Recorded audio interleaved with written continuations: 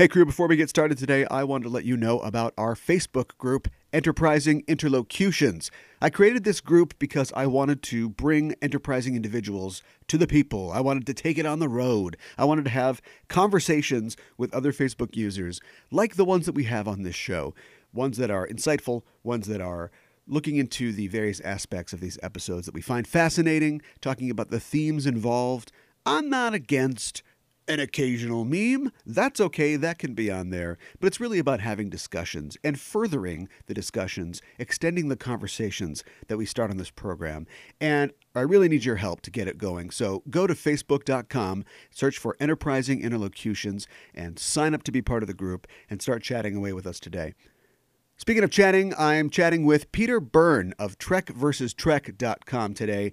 I was glad to finally get a chance to talk to him. I've admired his writings on Star Trek for a while. The premise of his blog is that he takes two different episodes, sometimes three, and compares and contrasts them in a way that I wish I'd thought of, but he did it first, and he does it best. So check it out at TrekVersusVSTrek.com. And in other news, we did it! Drop the banner, mission accomplished. We finally talked about Enterprise on this show, and we were happy to do it. And because it's the first time we're talking about Enterprise, we talk about Enterprise as a series a little bit, in addition to talking about our episode today. So stick around for that. Learn about Enterprise if you don't know about it. I learned a lot. And enjoy it if you do. And with that, let's get underway. It's worked so far, but we're not out yet. I want to know what you're thinking. There are some things you can't hide. I want to know what you're feeling. Tell me what's on your mind.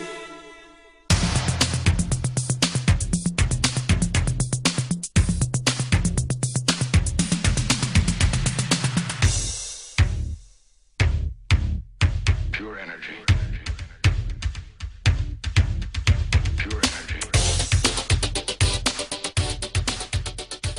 Hailing frequencies open, and welcome to Enterprising Individuals, a Star Trek discussion podcast that boldly goes into excruciating detail about the series, characters, and stories of the Star Trek universe.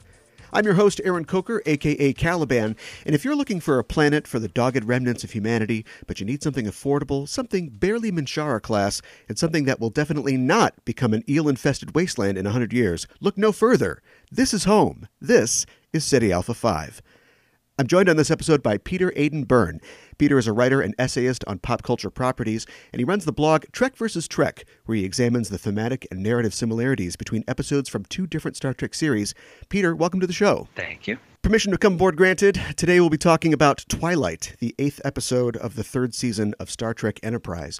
Enterprise! The show's creators believed that the very word was sufficient to conjure positive associations in the minds of Star Trek fans. That, or an affordable car rental service. But after only 4 years on the air, and with 98 episodes behind it, Enterprise shut its doors, leaving the airwaves bereft of a Star Trek series for the first time in 18 years, a drought that would continue until the debut of Star Trek Discovery in 2017. Enterprise's mission as a TV show was to return the franchise to its roots as a story about exploration and the human spirit. But the viewing public in general and fans specifically showed little faith, of the heart or otherwise, that the prequel series would earn its place in the pantheon of Trek history. But there are some, not many, but some, who see Enterprise as a flawed jewel that fills a key position in the history of the Trek franchise. But we'll talk about that a little later in the show. First, Peter, let's talk about your backstory. How did you become a Star Trek fan? I think you could say I kind of grew up on The Next Generation and the original series, reruns of the original series. Sure. I would have been probably about 6 or 7, I think, when The Next Generation first started. So even at that age, I was kind of vaguely aware that it was a big deal that Star Trek was coming back to TV, and I had already been watching reruns of the original series, and it's something that just kind of remember it being on. It's sort of part of the ambient noise of my childhood, this being on, and I was, as a child, I was really drawn to the bright colors and just there's something about it that kind of hooked me about that, even as a kid, probably not understanding a lot of what was going on. But Right. The Next Generation is, that's where I became a every week viewer of Star Trek, waiting for the new episode to come out each week. And yeah, I watched all the way through The Next Generation and continued into Deep Space Nine, and love Deep Space Nine. And I think that, I say I grew up on Star Trek, but in a way, I think I kind of grew up with Star Trek as well, because I think that, I think you could kind of say that Deep Space Nine is sort of like, in some ways, sort of like the adolescence of Star Trek, right? It's that sure. I feel like I was kind of at the perfect age for it in some ways, even though, of course, it benefits from looking back at it now with adult eyes. But that's Deep Space Nine is kind of the point where Star Trek kind of turns to its parents, the original series and The Next Generation, and kind of says, maybe you adults don't always know what you're talking about. I'm imagining, maybe yeah, DS9 is the angsty teen. I didn't ask to be created. Yeah, the world doesn't work the way you taught me it works. Right. I feel like there is an element of it to that. Yeah. Yeah. Yeah. On your blog, you say that you are attempting to make sense of what it means to be a maker and consumer of fiction at a time when fiction somehow feels both more frivolous and more necessary than ever. Why do you feel like fiction is currently both frivolous and necessary? Oh, yeah, I think that this is a time when, of course, the news often seem, what's going on in the world feels serious, maybe too. I'm sure there are people for whom it has felt just that serious for a long time, but for some, relatively privileged individuals like myself, it's kind of, or maybe waking up to the fact that things are in the real world are a bit more serious than maybe we were aware of. And so you can kind of feel sometimes like making and consuming art is, what is it doing? What is it contributing? What is it accomplishing? But then at the same time, I think that art is the way that we understand, or one of the big ways that we understand the world around us. And I think you don't have to look too far into Star Trek fandom or any fandom of any kind to see that that's part of what people want from it and get from it is a way of processing the world around them. And Sure. So, yeah, I think that's kind of the paradox of it, that it's, it can seem like a frivolous thing to do sometimes, but I think we're often maybe not conscious of how important it can be, even if it's important in kind of subtle ways. I wonder then, by that thesis, if art in the 24th century is less necessary or less frivolous, if they've got a lot of their social problems worked out. Has their art gotten more esoteric? Is it less of a social commentary? I'm sure there's still things for them to want to comment on in their society, but if they've got a lot of their problems worked out. Yeah, that's a really good question. And I think that's one of those things that that could certainly stand to be fleshed out more about the Star Trek universe. It's kind of striking, particularly with The Next Generation. It's striking the way that, so much of the art that's portrayed is kind of what we would consider kind of classical art from like a current Western perspective. Picard listens to classical music. That we see them performing Shakespeare plays and things like that. That it is interesting that we see very, very little of what art is actually being produced at that time. I love the premise of your blog, Trek versus Trek, and it seems like a great way to refamiliarize yourself with some episodes that you maybe haven't seen in a while and to discover new expressions of a lot of the themes that the franchise employs. You did a post fairly recently comparing The Defector and Duet, two standout episodes of both TNG and DS9 as well. And of course, we've talked about Duet on this show. And I found them to be, very similar, as you point out, in the way that they look at the themes of, patriotism and being a traitor, but a traitor for the right cause. And there's a lot of great insights in that article. That was definitely one of the highlights recently, I think, is comparing those episodes. I think there was originally going to be another episode I was going to compare Duet to, and then it struck me that there were a lot of similarities between it and The Defector, and just, that idea of, is patriotism an idea that we can kind of salvage? Can there be a a positive side to it, because that's one of the things I'm really struck by watching Duet is that this guy is a patriot. It's just his idea of patriotism is very, very different than what we, have kind of come to associate patriotism with. Yeah, extremely. Have you ever found two episodes that you were really surprised to find that they were weirdly similar? I've definitely, as I've been, Enterprise is, a series that I didn't watch originally when it was airing, and I've been kind of, looking through it and trying to give it a chance and things like that. And that's a series where I am sometimes surprised that how many similarities I've found between some of those episodes. I know that I was a little bit. I found an episode of Enterprise called Doctor's Orders, I believe, which is the premise of that and an episode of Voyager is almost identical, and the Enterprise episode is even directed by I believe the actress who played Lana Torres on Voyager, I think.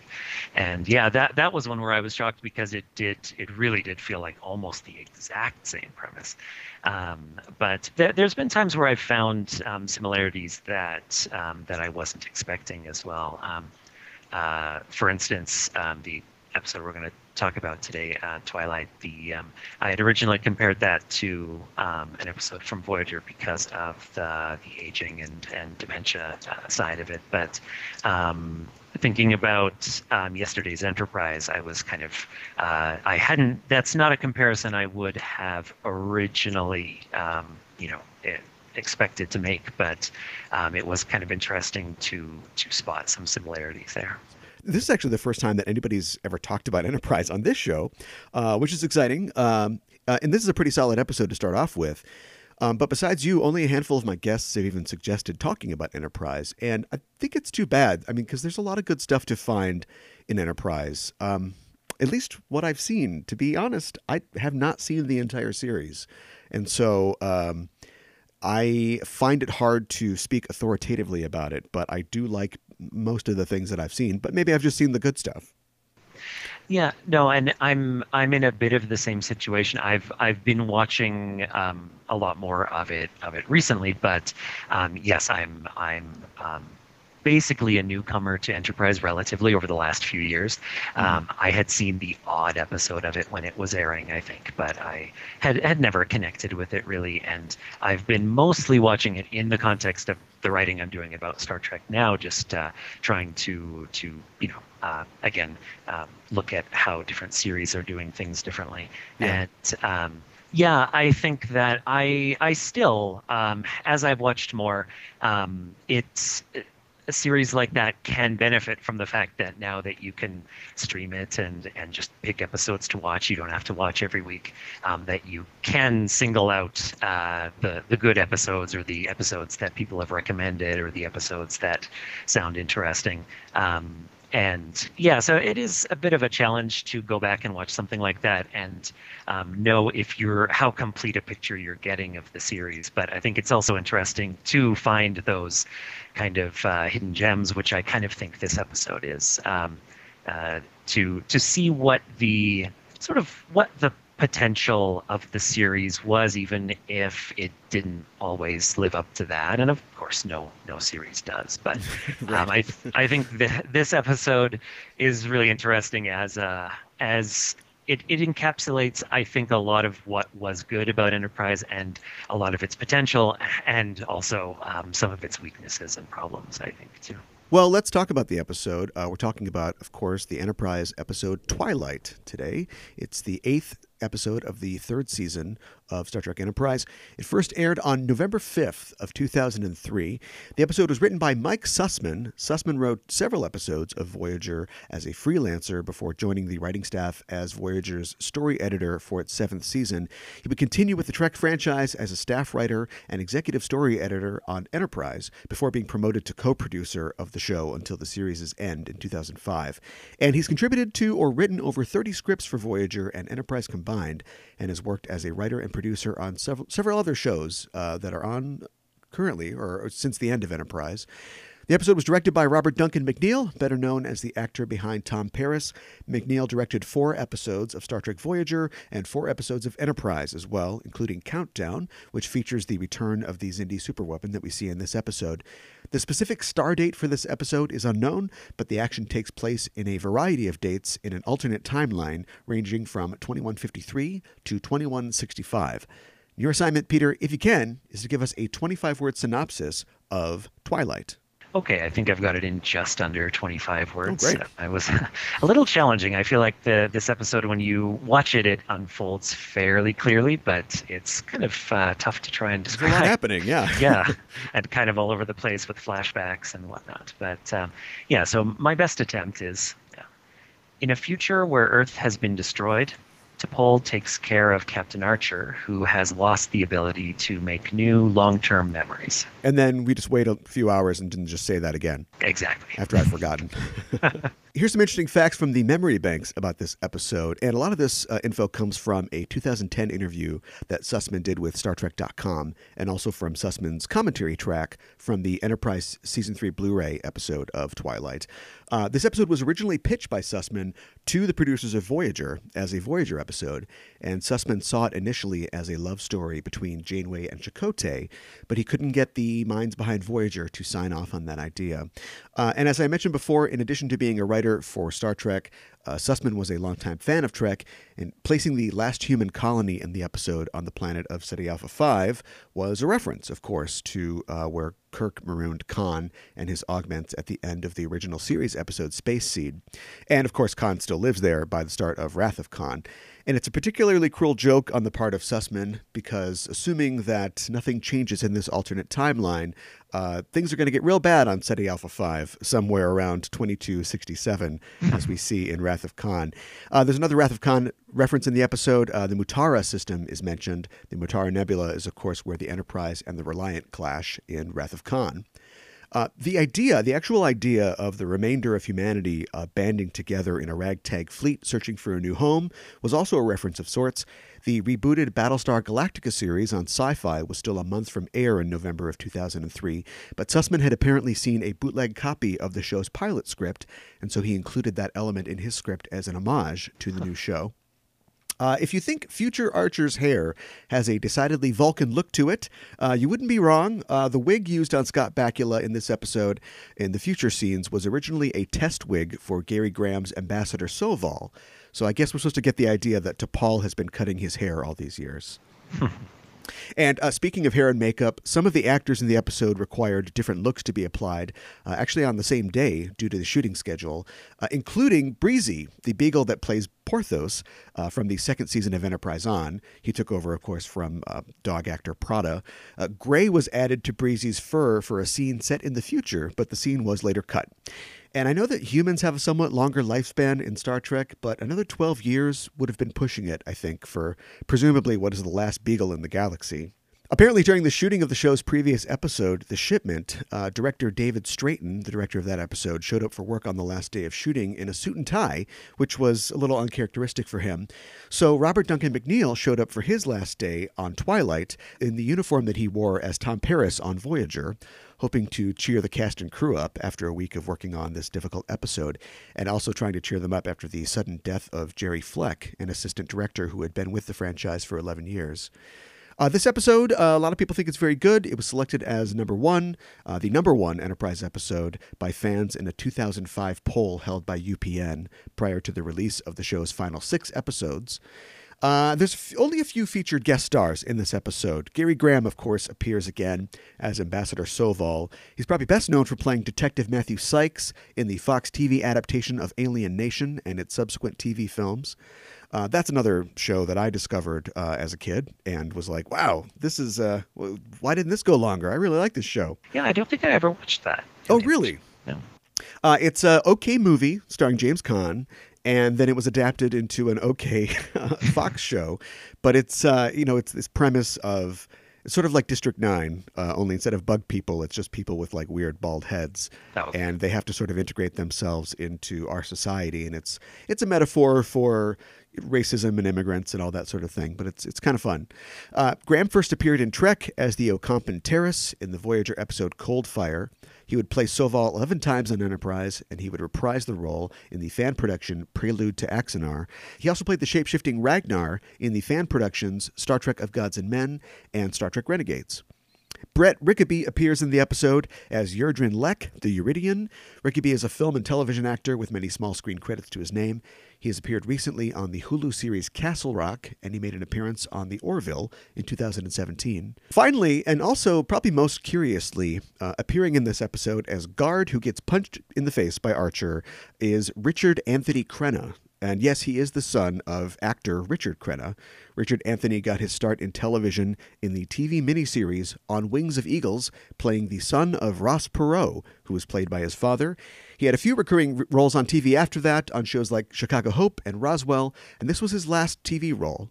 He's still alive, he's just not on TV anymore. Well, let's talk about the episode itself, Twilight. But before that, I want to talk a little bit about Enterprise as a series. As you said, you've kind of been getting into Enterprise a little more in the last couple of years. I don't know if you saw, there was a report maybe a year or two ago about how, I think, according to streaming figures on like Netflix and so on, Voyager is actually like the most watched show on Netflix. Like people are just going in and they're like streaming these old episodes. And I'm not sure if that's an effect of maybe people just having not seen it like when it was on because they were kind of falling away from the franchise and then going back now that they have an opportunity to. And I haven't looked, but I would guess that I bet Enterprise is probably up there as well. I bet a lot of people are going back now in their free time and with access to the episodes and trying to, see what they might have missed or might have dismissed when it was out originally. Yeah, I suspect that's true. I know that earlier, but even, before I was watching those series as much as I do right now, I know that that's something I would often notice that in the Netflix suggestions of things that are trending now or things like that. Of course, you never know how reliable those algorithms are and that, but right. I would notice often it was interesting that you'd see Voyager and Enterprise as opposed to the other Star Trek series that would be more widely recognized. But I suspect it is for that reason that that those series are benefiting from the fact that there's a lower barrier to entry now. So right.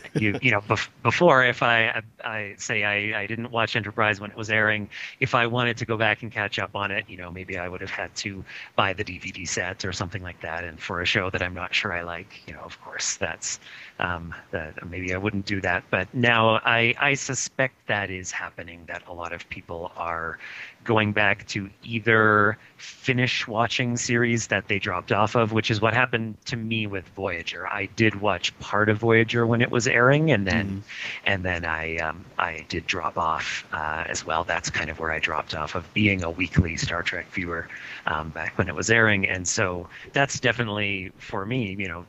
Seeing Voyager on Netflix is a real chance to go back and just kind of work my way through it and and see if I judged it unfairly. Right. I would be really interested to hear what people think who have been introduced to Enterprise that way.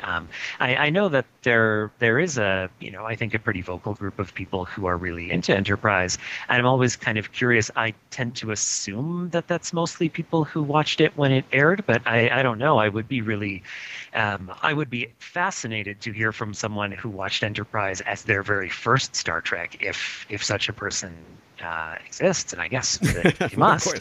But it just seems like a series that was so clearly made for people who had watched Star Trek before. Yeah.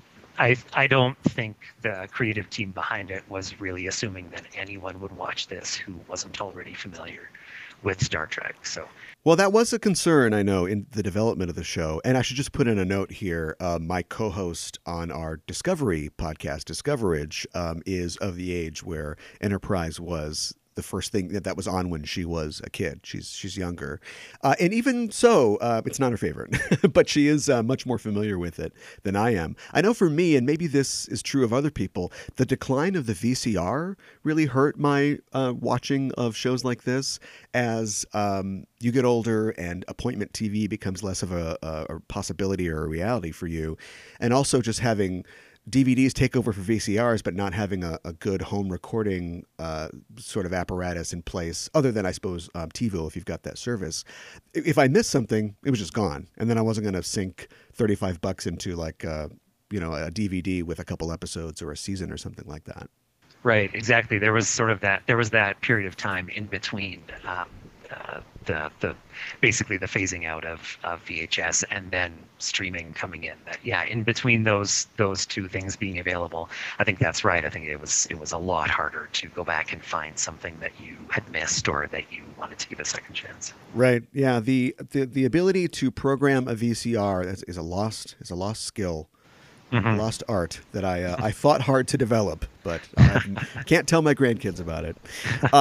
The series Enterprise was produced initially at the request of the UPN network and was, of course, created by Byrne and Braga. And with Voyager coming to a close in 2001, the fledgling network felt it needed another Trek series to compete with popular sci-fi that was on at the time, like X-Files, Stargate, and Roswell.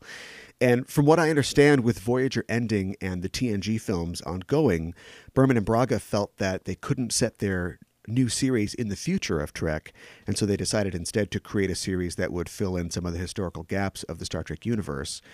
And they also engineered a plot at the request of the studio, from what I understand, that would also explore the far future of the galaxy in the 31st century.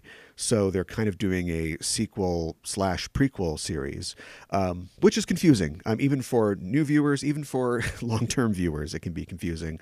Audience reaction to the show was strong initially, but it fell off sharply after the first half of the first season. And the show ended its fourth season with a finale that saw 3.8 million viewers in the Nielsen ratings. You can compare that to the finale of Star Trek The Next Generation, which had 31 million viewers and was number one in its time slot. And I believe this episode had 3.2 million viewers in the Nielsen ratings. So not very high. In the pre-sort of internet and streaming TV age, that's like horrible. Today, I think you would go for 10 seasons if you could consistently keep 4 million viewers watching your show every week. Right. So a completely different landscape. By the time it had left the air, I think audiences had had enough of this iteration of Trek, but I think time and distance have, as we said, affected people's enjoyment of the show. I definitely have a friend or two who will stand up and really, really fight for its worth as a series. And intellectually, I guess I can understand the desire to set it within the franchise's history. But as you said, like, for new viewers, it's such a continuity-heavy show. I feel like you're setting yourself up for disaster. Although compared to Discovery, they've definitely left themselves more wiggle room in terms of what they can play with. I think Discovery skates on this sort of fine edge of it's in an area where there's still stories to be told, but now we're literally running up against things that have been produced previously, and so they're playing a dangerous game with nostalgia. Yeah, I agree. It does. While I don't necessarily agree with the idea that they shouldn't have made a prequel, that there isn't some value inherent to doing prequels, I do agree that it's when you do a prequel, it's you would hope that you'd be able to sort of justify why it's taking place, where and when it's taking place, and I think Discovery does walk a bit of a thin line with that, I think. As much as I enjoy watching it, I enjoy watching them walk that line. But I think it was bound to come up against some of the criticism that it has. Something I find ironic is all of much of the serialization that you see early in DS9 and some in Voyager, and the whole premise of Voyager, like we got to get back home. The serialization that the writers tried to add was always kind of shot down by Byrne as a producer and Braga as a head writer. And after years of discouraging Trek writers from creating serialized storylines, suddenly we get Enterprise, and there's like heavy serialized elements. There's the entire third season is all about, of course, their journey through the Delphic Expanse and the Xindi, which, let's face it, probably hurt the show's casual appeal ultimately. But now, in our totally different landscape of streaming and on-demand TV, if you don't start at the very beginning of Discovery, you've got no idea what's going on. Like the TV landscape has totally changed in the last 15 years. Yeah, we've so completely jettisoned that idea of anyone should be able to start watching this series on any episode. Yeah. Which obviously, the original series, the next generation, very much adhered to that. You could watch those series completely out of order. You could use a randomizer to tell you which episode to watch next, and the series would make just as much sense, I think. Yeah. for the most part, with some exceptions, but for the most part. And there's even the device where the guy comes in at the beginning and goes, "I'm a captain. Here's where we are. This is what we're doing." Like it's even built to help you figure out what's going on. It is, and that's something that's so striking about going back and watching those series now is how completely television is. I guess not all television. There are still things like police procedurals and that do probably mostly stick to that formula, but most other drama, I think, seems to have completely given up on that, or at least the dramas I watch. Again, you never know. Maybe I'm generalizing a bit too much. Yeah. There was a lot of shakeup in the writing staff early on Enterprise. Almost all of the writers in the series were fired by Braga after the first season had completed, with the exception of Chris Black, who would go on to be a co-executive producer of the show. And I think they kept John Shiban as well, who was a former X-Files writer. And if you look around in interviews, you find a lot of interesting commentary by the people who were making the show at that time. Mike Sussman has talked about the purges of everybody getting eliminated after the first season, and about how Black was like the only guy to survive the purges. And there was a similar situation at the start of TNG's first season, where nearly everybody was fired or quit. And in that case, I think it was a function mainly of people disagreeing with how the show was run. And these are legendary people, DC Fontana, David Gerald, Tracy Torme. They're not getting along with Roddenberry and Berman. But in that case, the show, it found its voice thanks in large part to the writers that came to establish themselves after that, like Michael Piller, Ron Moore, Renee Echeverria, and so on. But in the case of Enterprise, you replace these people with new writers. Some of them standouts like Mike Sussman, but it's still Berman and Braga at the helm, and their hands are in it every day. Like, they are there writing scripts, their names are on scripts. Like, the creative direction is theirs and theirs alone. Right. So I don't mean to place it all on them as like they're the reason that it didn't succeed, but you have to imagine that you've got films going on. They must have been. People talk about like how fans were burned out. I think they were burned out. Like, they had just done this for so long, and they had so much riding on them, and by continuing to be in control and not just executive producing and standing back, I think they were setting themselves up for burnout. Yeah, I agree, and I think it's really interesting to think of that in the fact that this was like you said, consistently their vision. It's interesting to note how one of the things that's so striking to me about Enterprise is the way that it seems to be going in a million different directions at once.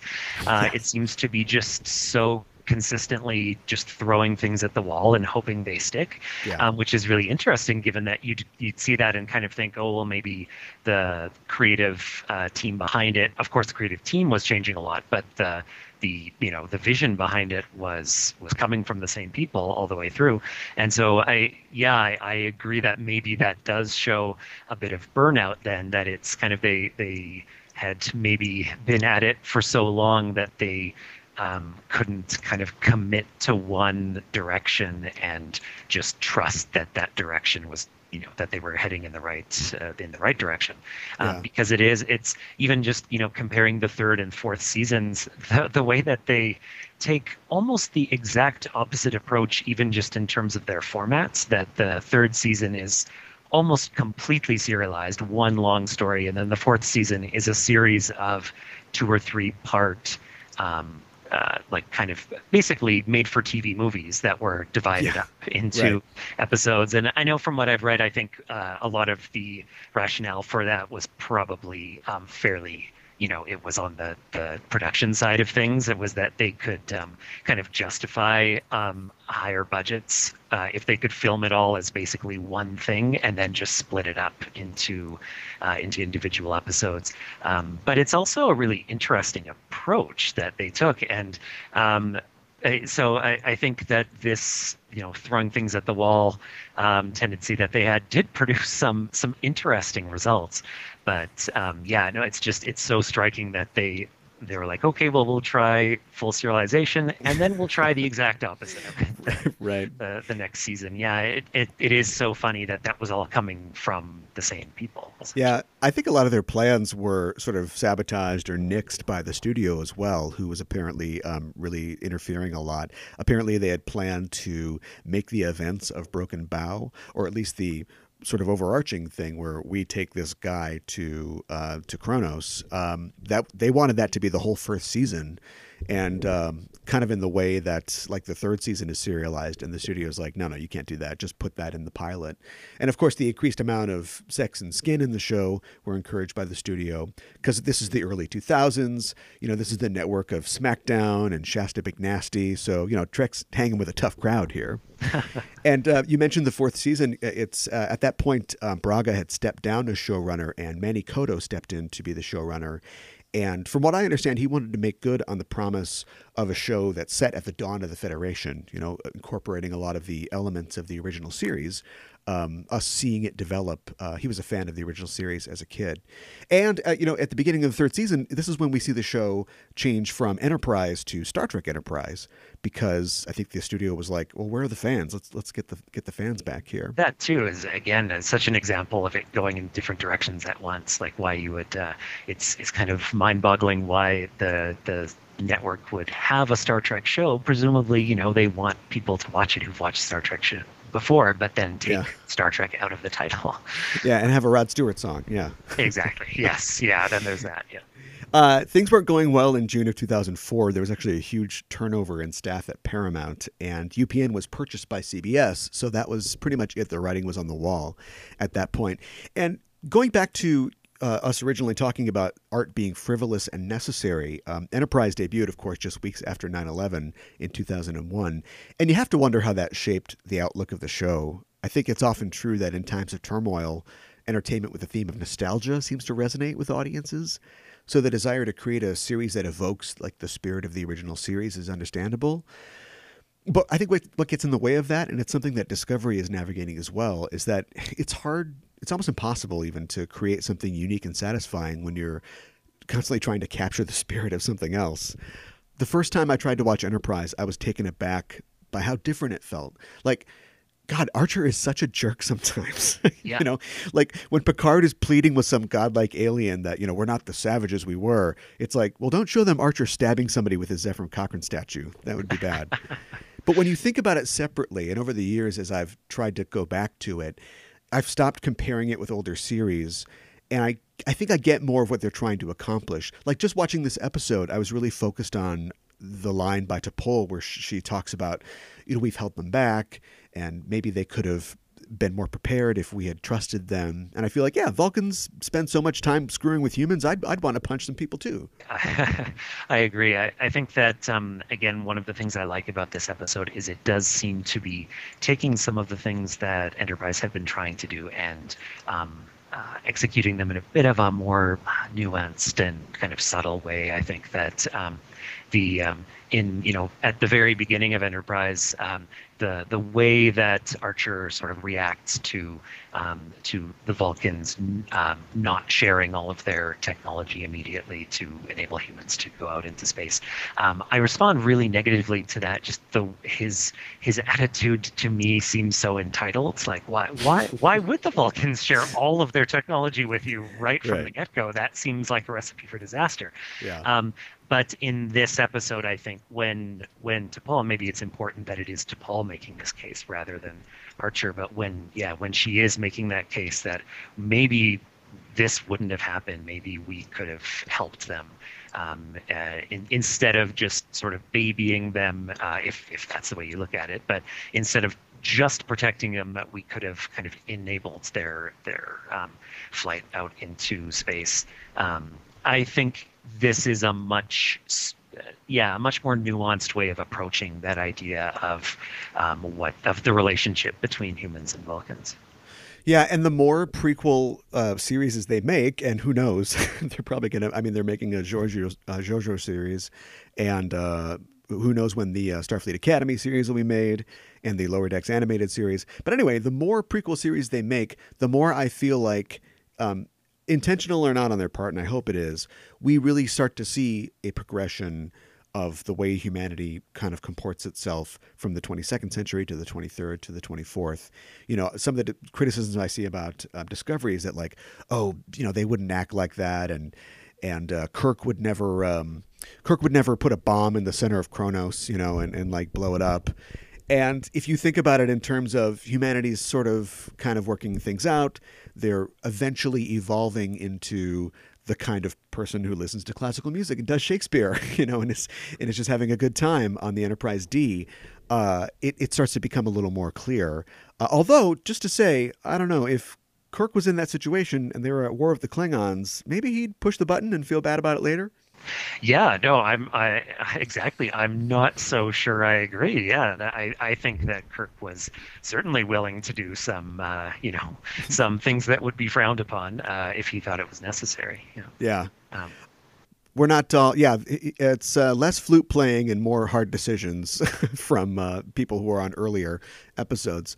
Okay, let's stop talking about Enterprise as a whole and start talking about Twilight specifically. This is a time travel episode, of course, a well-worn trope in Star Trek.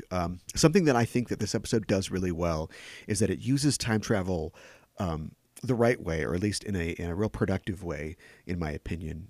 We see the far future, and the relationships between our characters evolve, and they do it in ways that tell us a lot about the characters, and they show us the possible potential for those characters and their relationships. And then it gets reset, which is fine. We also get a setup for the stakes in the season. This is relatively early in the season, and we see what could happen in a way that doesn't have to change the way the show goes, but we know how important it is. It won't just be Florida that gets lit up, it'll be the entire Earth. And then at the end of it, it goes back to the way it was, and nobody remembers it. And I think that's really great because we as an audience have that, that dramatic irony, that information, but our characters are still just kind of just plugging along. Yeah, no, I agree. I think that one of the things that that I really like about this episode is the way that it takes the classic approach of using a sort of a science fiction allegory for a real world issue, for dementia in this case, and just sort of the process of aging, and the way that relationships evolve as people age and as their circumstances change too, and I think it uses that balance between the sci-fi side of things with the time travel and the real world issue that it's an allegory for. It uses it to do several different things at the same time, which I think is pretty impressive about the episode. I like that it in some ways, that, like you said, the destruction of Earth foreshadows for us what the stakes are going forward. That it's not just that season 3, the Xindi storyline is not just about Enterprise, avenging what happened already, but that this is what will happen if they're not able to somehow resolve things with the Xindi. And also, I think it uses that. It uses the caregiver-patient relationship between T'Pol and Archer to advance their dynamic and their relationship in interesting ways. And it even, and this is maybe a bit of a stretch, but I think it even uses the idea of the twilight years of someone's sort of declining years as a bit of a metaphor going back to the Xindi attack and the way that it's obviously stands in for us as an allegory for the 9/11 attacks, that maybe this was a moment of sort of existential crisis, both for humanity in the show and maybe for us in the real world as well, that this is a moment, are we going to be able to move past this? Are we going to be able to advance further, or are we just kind of stuck in this moment, stuck reacting to this moment forever? Yeah. I kind of wonder if they maybe should have gone a couple years farther than they did. Mhm. I don't know how they settled on 12 specifically, but Yeah. suddenly Tripp's got like liver spots, and it's like, well, it's 12 years. I think Yeah. Yeah. if you met Connor Trenier, he probably looks pretty much the same. It reminds me of, and I might be making more pop culture comparisons than usual this episode because you're the Trek versus Trek guy, but it reminds me of an episode of Farscape called The Locket. I don't know. Have you ever seen Farscape? Only a little bit. I've never got. Again, that's a series I would like to watch. I haven't gotten around to it, but I'm not familiar with the episode. No. I definitely recommend it. But just to give a broad overview, in this episode, the characters are, they're on a spacefaring ship. They go down to this planet where time is moving faster. It's like the reverse of the water planet in Interstellar, or the planet in Blink of an Eye in Voyager. And they live out their whole lives on this planet to essentially senescence and death. And it's like the dynamics between the characters totally change. And there's a pair of characters who are at this point in the show, it seems like, it's a will they, won't they. And they totally do. It's like in this future, we see all their relationships hit like an endpoint. And then they find a way to change the past, and everything kind of rewinds and it never happens. But it keeps the momentum of the attraction and the connection between the romantic leads going. Like they almost got together, maybe soon in the show they could still. Right. Yeah, and I think that's one of the things that's really compelling to me about in this episode about the dynamic between T'Pol and Archer is that we see that things have advanced. We see their relationship has changed, but the exact details of that, of course, are always left a little bit unclear. And I think that really works too. And like you said, it does foreshadow, what development might happen between them in the future. It kind of leaves things open for further, maybe different development between in their relationship in the series going on. But even just in this future timeline, I really like that they, for example, she says to him, of course, in the years since your accident, our relationship has evolved. And he says something to the effect of evolved how far? And I think we just cut away from that. We don't actually see if she answers it, and if she does, how she answers it. And there's a scene where Phlox asks her if she has told Archer that she has feelings for him. And she doesn't answer, and I think we would assume that her lack of an answer probably means no. But I like that the setup of the premise means that maybe she has told him before, and he just wouldn't remember it. Right? So yeah. I like that I think watching that scene, I think they do mean it to be that she hasn't, but I think it is left ambiguous, and I really like that. I think, that ambiguity really helps, and I think it's something that again is that sometimes can be missing from some of these character dynamics in this series as a whole. And I think that's something I really like here, is that the dynamics between these characters are nuanced, and things are left a little bit ambiguous in a way that seems meaningful. Yeah, my only complaint, and I think that they did that really well, just like showing the way that he forgets everything every day. And this is actually based, or I don't know, there is a real life case that is similar to this, about a guy named Henry Molaison, who had severe epilepsy, and he would frequently experience these tonic-clonic or these grand mal seizures, and he couldn't hold a job, and he was miserable. And this is in the mid-50s. His doctor suggested that he have a bilateral medial temporal lobectomy, meaning that they essentially cut out both of his temporal lobes to prevent seizures. And it worked on the seizures, but it left him with complete anterograde amnesia. This is amnesia where you're unable to form new memories, as opposed to retrograde amnesia, where you lose your previous memories. And, that sucked for him. He was basically institutionalized for the rest of his life. But he lived into his 80s, and with continued study of him, and he participated in a lot of studies of his condition provided a wealth of information about how memories are formed and retained, and what structures in the brain are used in memory. So something good came out of it, out of that tragedy. And my only problem with how they portray his illness is I know that we've got a sci-fi show to get to, but I think they could have gone a little further in trying to show like the effects on Archer and his relationships when he's talking to people who he's become really a burden to, you know, who have to deal with this problem. And I thought they could have done a little more to show that he's doing the same thing over and over. There's some good scenes where, you know, he brings up, like, for instance, hey, I've got these new specs. And Trip's like, yeah, you gave those to me already. And the suggestion is maybe he's given them to him like 3 or 4 times. Like, this is Exactly. like, are his actions deterministic just because he's simply being reset every day? I thought they could have done a little more, you know, oh boy, here we go again from the people that he deals with. But there are some really nice specific moments, though. Like, I really like the moment where he leaves the reception that they're having for him on Enterprise early, and T'Pol asks him why, and he's like, I just saw those people. Like, it's not really a party for me. Like, I literally just saw those people. But of course, it's been 12 years. But at that point in the episode, like, I had kind of forgotten about his problem at that point. So they did it well. I wanted even more of that weird dynamic.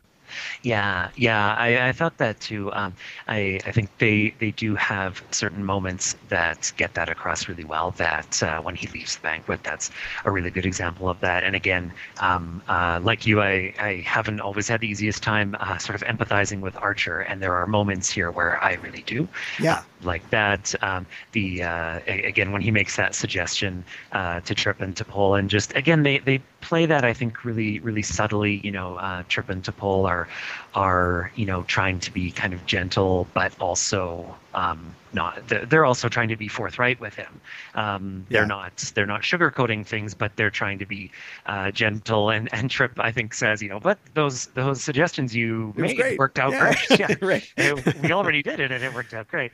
But you feel for everyone in those situations, and I think that's a real strength of the episode. The scenes. Certainly when T'Pol is filling him in, and you know, when he first wakes up as an older man, and the interactions between him and T'Pol, you see it from everyone's perspective. You see how hard this is for everyone. You get, I think, they do a really good job of showing how T'Pol is sort of going through the motions, but not going through the motions in the sense of being, you know, tired of this, but that this is, you know, probably a lot of this, maybe all of this, she has said who knows how many times before. I think you really get a sense of that, of everyone, this being uncomfortable for everyone, and everyone trying kind of their best and having understandable reactions to things. I agree that I think they could have maybe kept us a little bit more in the point of view in certain parts of the episode is maybe not where it needs to be to kind of give us maybe a little bit more of that reality of this situation. I think that it's a little bit tricky, I guess, because the flashbacks maybe are necessary to get the story across to us. They're part of the narrative, but especially having flashbacks where we actually see things from Archer's point of view does kind of dilute things a little bit, I think, because they do such a good job at the beginning of the episode putting us in Archer's shoes of feeling so disoriented, where he wakes up and he's told that it's the captain's orders that he can't leave his quarters. Punch Richard Crenna's kid. Yeah. And then he sees the Earth explode, which is, you know, yeah, right. the disorienting thing you could possibly imagine. Yeah. So they do a really good job of putting us into his shoes, and then those scenes between him and T'Pol and Trip. Again, they get that across really well, but having us, you know, the ridiculous flashback scene where he fights as Indy and, like you said, I think impales him with a statue. Yeah. That I don't know how T'Pol's flashback included that, of course, but things like that did kind of pull me out of. Oh yeah, because he wouldn't even remember that. Yeah. Yeah. The only way to really do this episode, though, is to stick to his viewpoint as much as you can, really, to just get that sense of disillusionment or disorientation, like you said. Maybe one more reset, though, would have might have driven it home. The episode is pretty economical in its storytelling, and it all takes place, on this one big day that's do or die for the rest of humanity. Mm-hmm. But I don't know, maybe it could take 2 days. We get all the info, but day turns to night, turns to day again, and we see that Archer's like, what? I've got Vulcan here? What's going on? Just seeing how much it holds him back, because it's kind of scary to see Archer look so pathetic.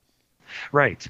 Yeah, and I think they could have, even though it is quite uncomfortable to see him in the position that he's in, to see him as sort of as powerless and as powerless as he understands himself to be. I mean, that's again part of what makes me empathize with him, is that you can see how hard this is for him. But even though that is hard, I think they could have leaned into that a little bit harder. They could have, and even gotten across to us, like you said. I think having him maybe near the end of the episode, having his, we don't know what the rules are, of course, how long this window is, and I understand that's storytelling stuff. But it mainly seems like he goes to sleep and wakes up, and it sort of resets. You kind of expect "I Got You, Babe" to be playing every time he wakes up. No, it's implied. When T'Pol says like you're up early today or something like that, it seems like it's implied that yes, this is sort of a once a day thing. But right. It would suck if they're running down to engineering to create the implosion, and then halfway through he's like, where am I? What are we doing again? Yeah. That would have, I guess it would have interrupted the flow of the action sequences a little bit, but and maybe it would have been a bit unintentionally funny, possibly as well. But I think it would, like you said, there comes a point in the episode where you kind of forget that this is happening to him. You kind of forget that the whole problem here is that he can't sustain those memories. And so, it would have been kind of nice to see that, even though I understand from a storytelling point of view why they didn't. But.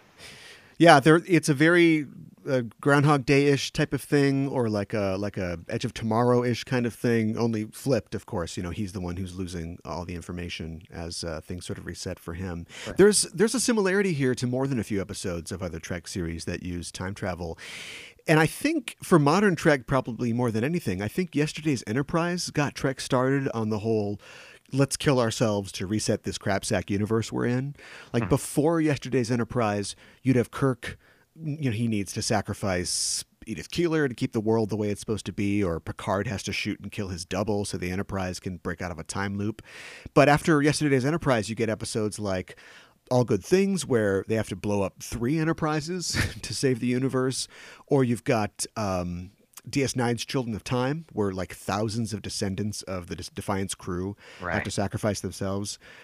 Or The Visitor, where Jake kills himself to save his dad. Or I'm sure, many, many episodes of Voyager where horrible time travel things happen, like Endgame for one. Yeah, no, it is. It seems like that whether it's time travel or whether it's something like the Mirror Universe, that things really progress as you got into the Next Generation and Deep Space Nine. The way that Deep Space Nine handled the Mirror Universe, where it started turning its Mirror Universe episodes into an excuse to kill off somewhat the mirror version of someone from the main cast, or supporting cast, or just basically anyone they could kill off as those episodes went on. And then the with the time travel premise as well, exactly, we started to see more and more it seemed to become accepted that these sort of bizarro world stories would become kind of an excuse to kill off some main characters without ongoing consequences. But I think done at its best, it did have sort of emotional consequences in the episode. Yeah, it isn't just laying waste to the cast for a quick, cheap thrill. You got the ending of this episode where, as soon as Phlox says, that like an like a neutrino implosion or something would fix the problem, you're thinking, well, countdown to some kind of, implosion. And they're in engineering, which the Enterprise engineering set, I have to say, is a great setting for a last stand phaser battle. It's like the Alamo. And they're fighting off the Xindi, and there's kind of like a Saving Private Ryan thing to it as well. Like at some point we're out of options, so we have to blow the bridge. Don't let them kill us before we can kill us. Right. Which is kind of another Wrath of Khan reference too. He's got to hit a button to explode before he Yeah. expires. Yeah, I had actually wondered about that. That's something, just this last time that I rewatched it, that's something that I don't think I had noticed before. And I wondered if it was just me, but there's, I believe the scene where Archer finally hits the button to cause the explosion. He's been shot and he kind of pulls himself up on the console. And that shot really reminds me of the last time that you see Khan in Wrath of Khan, where he's kind of all scarred up and Right, battle worn, and he really, Ricardo Montalban, of course, does such a great job of playing that. He, dramatically pulls himself up and hits that button. I was wondering if Archer's movements there were a deliberate, just because they've already introduced SETI Alpha 5, it just seemed like, they've already put your mind in that place. I wondered if that was intentional or not. Somebody, Sussman or somebody, probably had to be talked out of like putting the extra gooey thing on his face. Like he gets shot in the face or something like that to mirror that. Having him tell the Zindi from hell's heart, I stab at me or whatever. Totally nitpicky question. Speaking of getting shot in the face, if the going got really rough, why didn't they just shoot Archer in the head? Wouldn't that have destroyed the parasites and then erased everything? Like the second, just using just being logical, like T'Pol would, the second they get to Enterprise or the engineering area and they see that the chamber that for the procedure is broken, why not just see you in the past, just pull out your phaser and shoot him in the head? Dark. Right. If the parasites dying in whatever way would reverse time again. Yeah. Yeah. Or they would still be extant and just floating in space, like above the stump of his neck. Yeah. But dark. I think that the interspatial parasites are a really fun device in the show, and it's a really creative solution. And I mean, we'll never see them again, but I don't think it would be a bad thing if we did.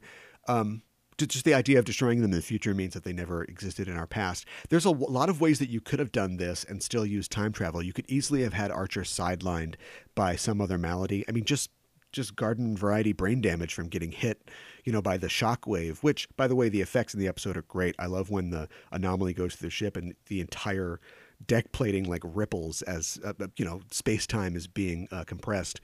But you could have had a time loop or some kind of phenomenon that reverses time to get them out of it at the end. But the parasites is a really cool idea. Yeah. I like.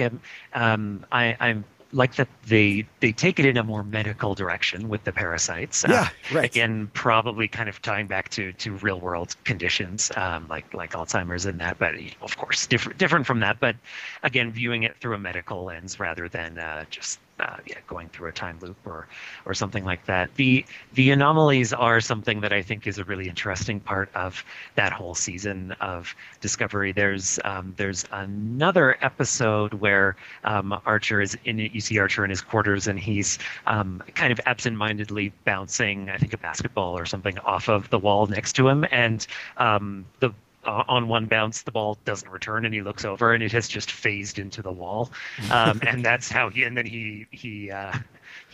gets in contact with the bridge and asks if something has happened. But the way that those anomalies were done is really interesting, I think, throughout that whole season. And I like the way that this episode approached the device that it used to set the plot in motion. I like that that it's time travel when it didn't have to be. Partly because it's interesting to see a time travel storyline that involves changing the past, where there's no philosophical talk at all about whether it's right for them to change the past by getting rid of Archer's parasites. Right. They don't. That's something that in most of the time in Star Trek, when there's talk of something like that, like in yesterday's Enterprise, there's of course debate about whether or not to send the Enterprise C crew back and set the timeline back to what it was. And even in that episode, they of course go through sort of time travel ethics, but at the end it is presented as a bit more of a pragmatic choice on Picard's part to some extent. He tells the captain of the Enterprise C that the war is actually really going badly, and so he actually kind of sees this as a strategic move, as well as not. Yeah, we're screwed. Like, this is the worst universe to live in. Yeah. And in a way that's very like, that's the Picard of that timeline. I feel like that's not something you would hear from the Picard that we're used to. But in Twilight, there is, it's kind of striking that there's no discussion of it at all. This is going to change the timeline, but it's just assumed that a timeline where the Xindi have destroyed Earth is the wrong timeline. Even though it isn't really. I mean, I would assume this is the prime timeline, I guess, however that works. But. Yeah, well, in an alternate offshoot, I guess. The script for yesterday's Enterprise is really great, and it's really economical in that they get all of that done, and there's time for a romance between Yar and Shooter McGavin. But this script, I think where we lose it is just the fact that they have to show, well done, but they have to show so many sort of side things and flashbacks and the progression of how we get to there. And then we leave out, because at some point Phlox has to have realized the nature of the parasites, or the apprehension of that idea comes so fast at the end of the episode where they go, wait a minute, these have never, they're gone from the old X-rays. So here's this great idea. We don't have time to discuss it in committee. And it becomes, well, we're going to do this because, they turn the Enterprise into a pop top, like the bridge is gone. Right. Yeah, there are elements of the episode that make me wonder if there was additional material that either was cut from the script or maybe filmed and then cut. But there are certain kind of loose threads in the episode that make me wonder if there was something else that was going to happen. With Phlox, again, there's the Uridian trader talks about having been hired. They make a really specific point of saying that he was hired to follow Phlox, and then it's never really it just seems a little funny that they're so specific about that, and then that's never really expanded on, which I understand. He was, presumably the Xindi were going to use Phlox as a way of finding the humans. But I just get the sense there are bits that seem like, I'm not sure why this is here when something else could have been. And I wonder if they had to cut it for time. And from a TV production standpoint, like, you have to cast an entirely new actor to play that role and then set up that scene that, as we said, about the viewpoint, takes place outside of Archer's viewpoint, all to have, Trip and Reed play, loud cop, louder cop with this rat guy.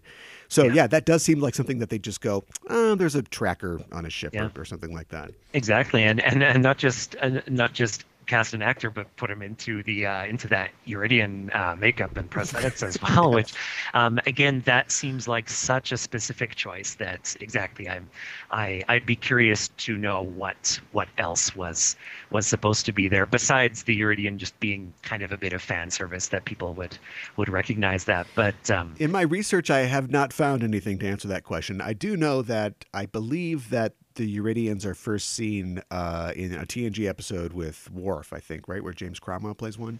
Right. And so this is the first contact with Uridians in this alternate timeline. Right. Another fun fact, real quick, Enterprise is the only series in continuity with the now defunct Kelvin movieverse, because Star Trek 2009 contains a reference to Admiral Archer. And in Into Darkness, there is a model of the NX-01 in Admiral Marcus's office. Oh, really? I don't know if I've noticed that. So, technically if you're going by the movie timeline, another alternate timeline, Enterprise is the only show that actually took place. Right. Yeah, and that's something, not to go back to Discovery again, but I feel like there has been more references to Enterprise in Discovery than I would have expected. And I mean, I guess, of course, in terms of the fictional chronology, that Enterprise is the only series taking place, the only TV series taking place before Discovery. But it has been interesting to see, with there are quite a few elements that are just kind of slipped in as little details. But I'm assuming that at least some of the people working on Discovery are probably fans of Enterprise based on that. Well, as we wind up here, I wanted to get your last impressions. Was there a scene or a moment or a character that stood out specifically for you in this episode? In terms of character, I think probably T'Pol. I think that's to me that's one of the real strengths of this episode is that it gives T'Pol it gives people more meaningful things to do than we sometimes see in episodes, and I think the scenes, particularly between her and Archer, where she is going through sort of the caregiver routine of dealing with his reactions to things. I think that the actress Jolene Blalock does a really good job of putting all of that history between them just under the surface during those scenes. And it's also an interesting just use of the Vulcans as well, just the concept of a race that, suppresses their emotions and approaches everything logically. That often in Star Trek, that's kind of we're shown that as a sort of a double-edged sword kind of thing. Like, it's good to be logical, but do we want to be this logical? But right. This is giving us a situation where, in real life, if a person could suppress their emotions and approach things completely logically, this is the kind of situation where you'd want to be able to do that, where you have to just give this person what they need, and it's probably going to be very hard on you. You've had to tell them 1,000 times that their world has exploded. Of course, that's that's exaggerated in this story, but that you've had to give someone bad news repeatedly, that in real life that would be it would be good to be a Vulcan in that situation, even if she does also, I think, kind of get across that her Vulcan control is maybe slipping a bit because she's been in sustained contact with humans for so long. Yeah, the real life case of Henry Molaison, they had to, explain to him if he ever asked, that his parents had died. Right. Because of course he lived into his 80s, and it was just every day that wasn't true until they told him. So I wonder where she got the orange juice from. Yeah, that is a good question. Apparently oranges survived. So yeah, right. Or maybe she was just keeping them special for this big day that they're going to have. I also, they managed to milk a little bit of comedy out of the connection between Archer and T'Pol. Maybe in a fun way and not harmful at all, subverting that caregiver relationship, of course, when he asks her for the pillow and to turn off the lights at the end of the episode. Leave the door open a crack, Right. And, it's a little disrespectful to second in command, but I love her look at the end like, okay, I'll come back later and smother him. Yeah, exactly. That moment, I feel like in a lot of other episodes, that moment I would not care for that at all. In this episode, I think just because of what I've seen already, I kind of have faith in their faith in the heart, I guess, but right. Faith in what they're doing with that scene, how they're meaning for that to be taken. Whereas in a lot of other episodes, I feel like I would question their motives with it. She takes a lot of abuse, yeah. Yeah. Especially when him and Trip team up on her. I hate that. Exactly. That's something that's one of the things that has often made it hard for me to connect with the series as a whole. And I do, as you get further into the series, there are scenes where they manage that better. I think in this episode, actually, some of the sort of disagreements that she has with Trip, I think, are handled better than they are at other points in the series, even though, there's a scene where he is just openly she's his captain at that point, and he's directly questioning what her course of action. Yeah. Well, he did want to kill some prisoners. Yeah. Yes. That's the part where he's like, let's just airlock those guys. Exactly. Yeah, and there are moments in this episode too, where I do think it makes you wonder what kind of organization Starfleet is. Like, I don't know that you could get away with directly questioning your superior in front of other people like that, or even not in front of other people. But Right. no, I think it's handled a bit better here. But there are other episodes where it's here's Trip shouting at T'Pol for a while, and then we're going to have some sexual tension between them. They're. But yeah, I think there are episodes like this one where they managed to find a better balance of that relationship between the three of them, where I think the show was trying to sort of return to, in some ways, to the Kirk, McCoy, Spock dynamic, but of course change that dynamic in some ways. But Right. I feel like early on they did not that didn't really succeed, I don't think. But there are moments in this episode where I think that dynamic succeeds, as when Archer's making the suggestions that he's already made before. I think that's a really good showcase for what the dynamic can be between those three characters. Yeah, for sure. I also I like at the end he's going to watch the movie on his tablet. So Trek still predicting the future.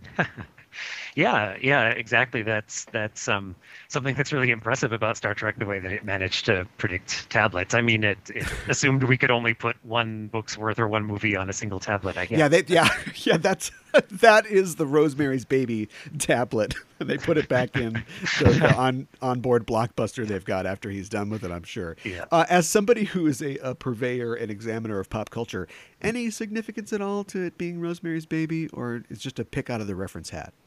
I did wonder about that. Yeah, no, I can't really think of a connection there. I can't really think of a through line why they specifically picked Rosemary's Baby, because I don't know that that the idea of hard choices is necessarily something that's really stressed in the episode. So yeah, I don't know. Yeah. Yeah. No, Tannis root wasn't the cure for the interspatial parasites. Let's talk My Space Dad Can Beat Up Your Space Dad. Who's your favorite captain and why? Oh, it's a really tough choice. It's a tough choice between Picard and Cisco. I think I think if it's who is my space dad, probably Picard. Who would I want to be my space dad? Probably Cisco. Okay. But, Yeah.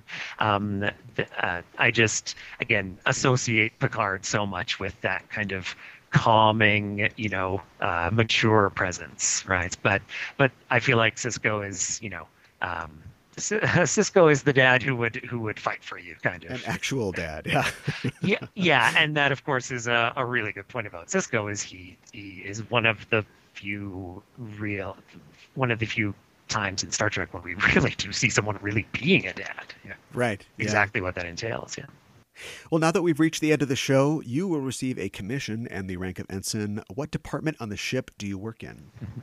I want to work in one of the departments where people wait for their chance to be called for exactly one episode of something like the Next Generation, with an incredibly specific field. So something like in The Big Goodbye, I think early 20th century historian or something that they they bring with them to the holodeck. Like, what's that guy been doing on the ship this whole time? Right. Just waiting for that. So yeah, I'd like to be something like the late 20th century pop culture expert or something like that. But sure. The oh no, we need a low G basket weaver for this situation, and then we call down. Get that guy. The I wonder if it's all of Starfleet Academy is just a create your own major situation. Like you get you know how to run the LCARs and to fly the ship, and then you can just go off and just I'll do 21st century studies, or the mating habits of Talarians or something like that. Yeah, and the more specific you get, that there's less chance you'll ever be called upon, but when you are, there's pretty much a 50-50 chance that you're going to die. So, Yes. It's you kind of like live out this calm, non-demanding life and then go out in a blaze of glory. That doesn't sound so bad. Oh, yeah, that. Or you could try to pick something that, of course, could never, ever harm you. And then you'd have a Ghostbusters situation, where you're like a marshmallow-ologist and you get crushed by the Stay Puft Marshmallow Man. Well, Ensign Byrne, thank you for joining me to talk about Star Trek and the Star Trek universe. If people want to continue the conversation, and they can, at EISTpod on Twitter and the Enterprising Individuals Facebook page, where can people find you online? So they can find my blog at trekversustrek.com. That's VS for versus. And on Twitter, at Trek versus Trek. And then my personal blog as well is just my full name, Peter Aidan Byrne. .com, and that's Aidan with AIDAN. All right. Well, thanks again for joining me. Thanks a lot. It's been great. And we're signing off until the next mission. Hailing frequencies closed.